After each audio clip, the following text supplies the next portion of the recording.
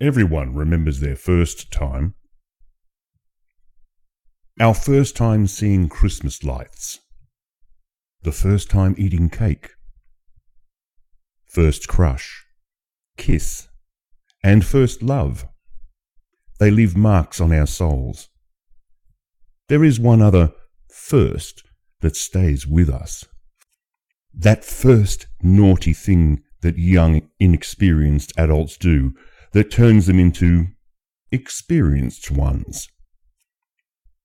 It's a threshold that can go one of two ways when it's crossed. It can be bliss for some of us, but sometimes the moment isn't perfect. In fact, sometimes we'd prefer to forget it. Unfortunately, first times like that are rule-breaking events, and therefore they scorch our minds with a burning memory. Mitchell and Nina were once perfect young lovers. Mitchell recalls how special it was for them when they crossed their respective thresholds together. Their moment was fraught with expectation, fear, and doubt, smothered in nervous kindness.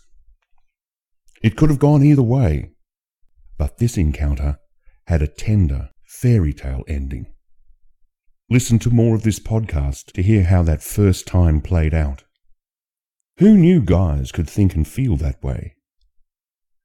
But no matter how memorable that first time was for the couple, it wasn't an indicator of everlasting love. Sure, they were insatiable, and they continued seeing each other until their sex ran out. But they weren't compatible outside the bedroom. Their fire faded just 2 years later. They parted ways, but their desire never left. Every 5 years, they reconnected and rekindled their passion, soaring to places their partners couldn't take them. Their relationship ended in a sudden death 20 years later. Now the fire must be burned elsewhere, or another sudden death will occur. This has been Adult Secrets, Truths and Horrors by Michael Foreman.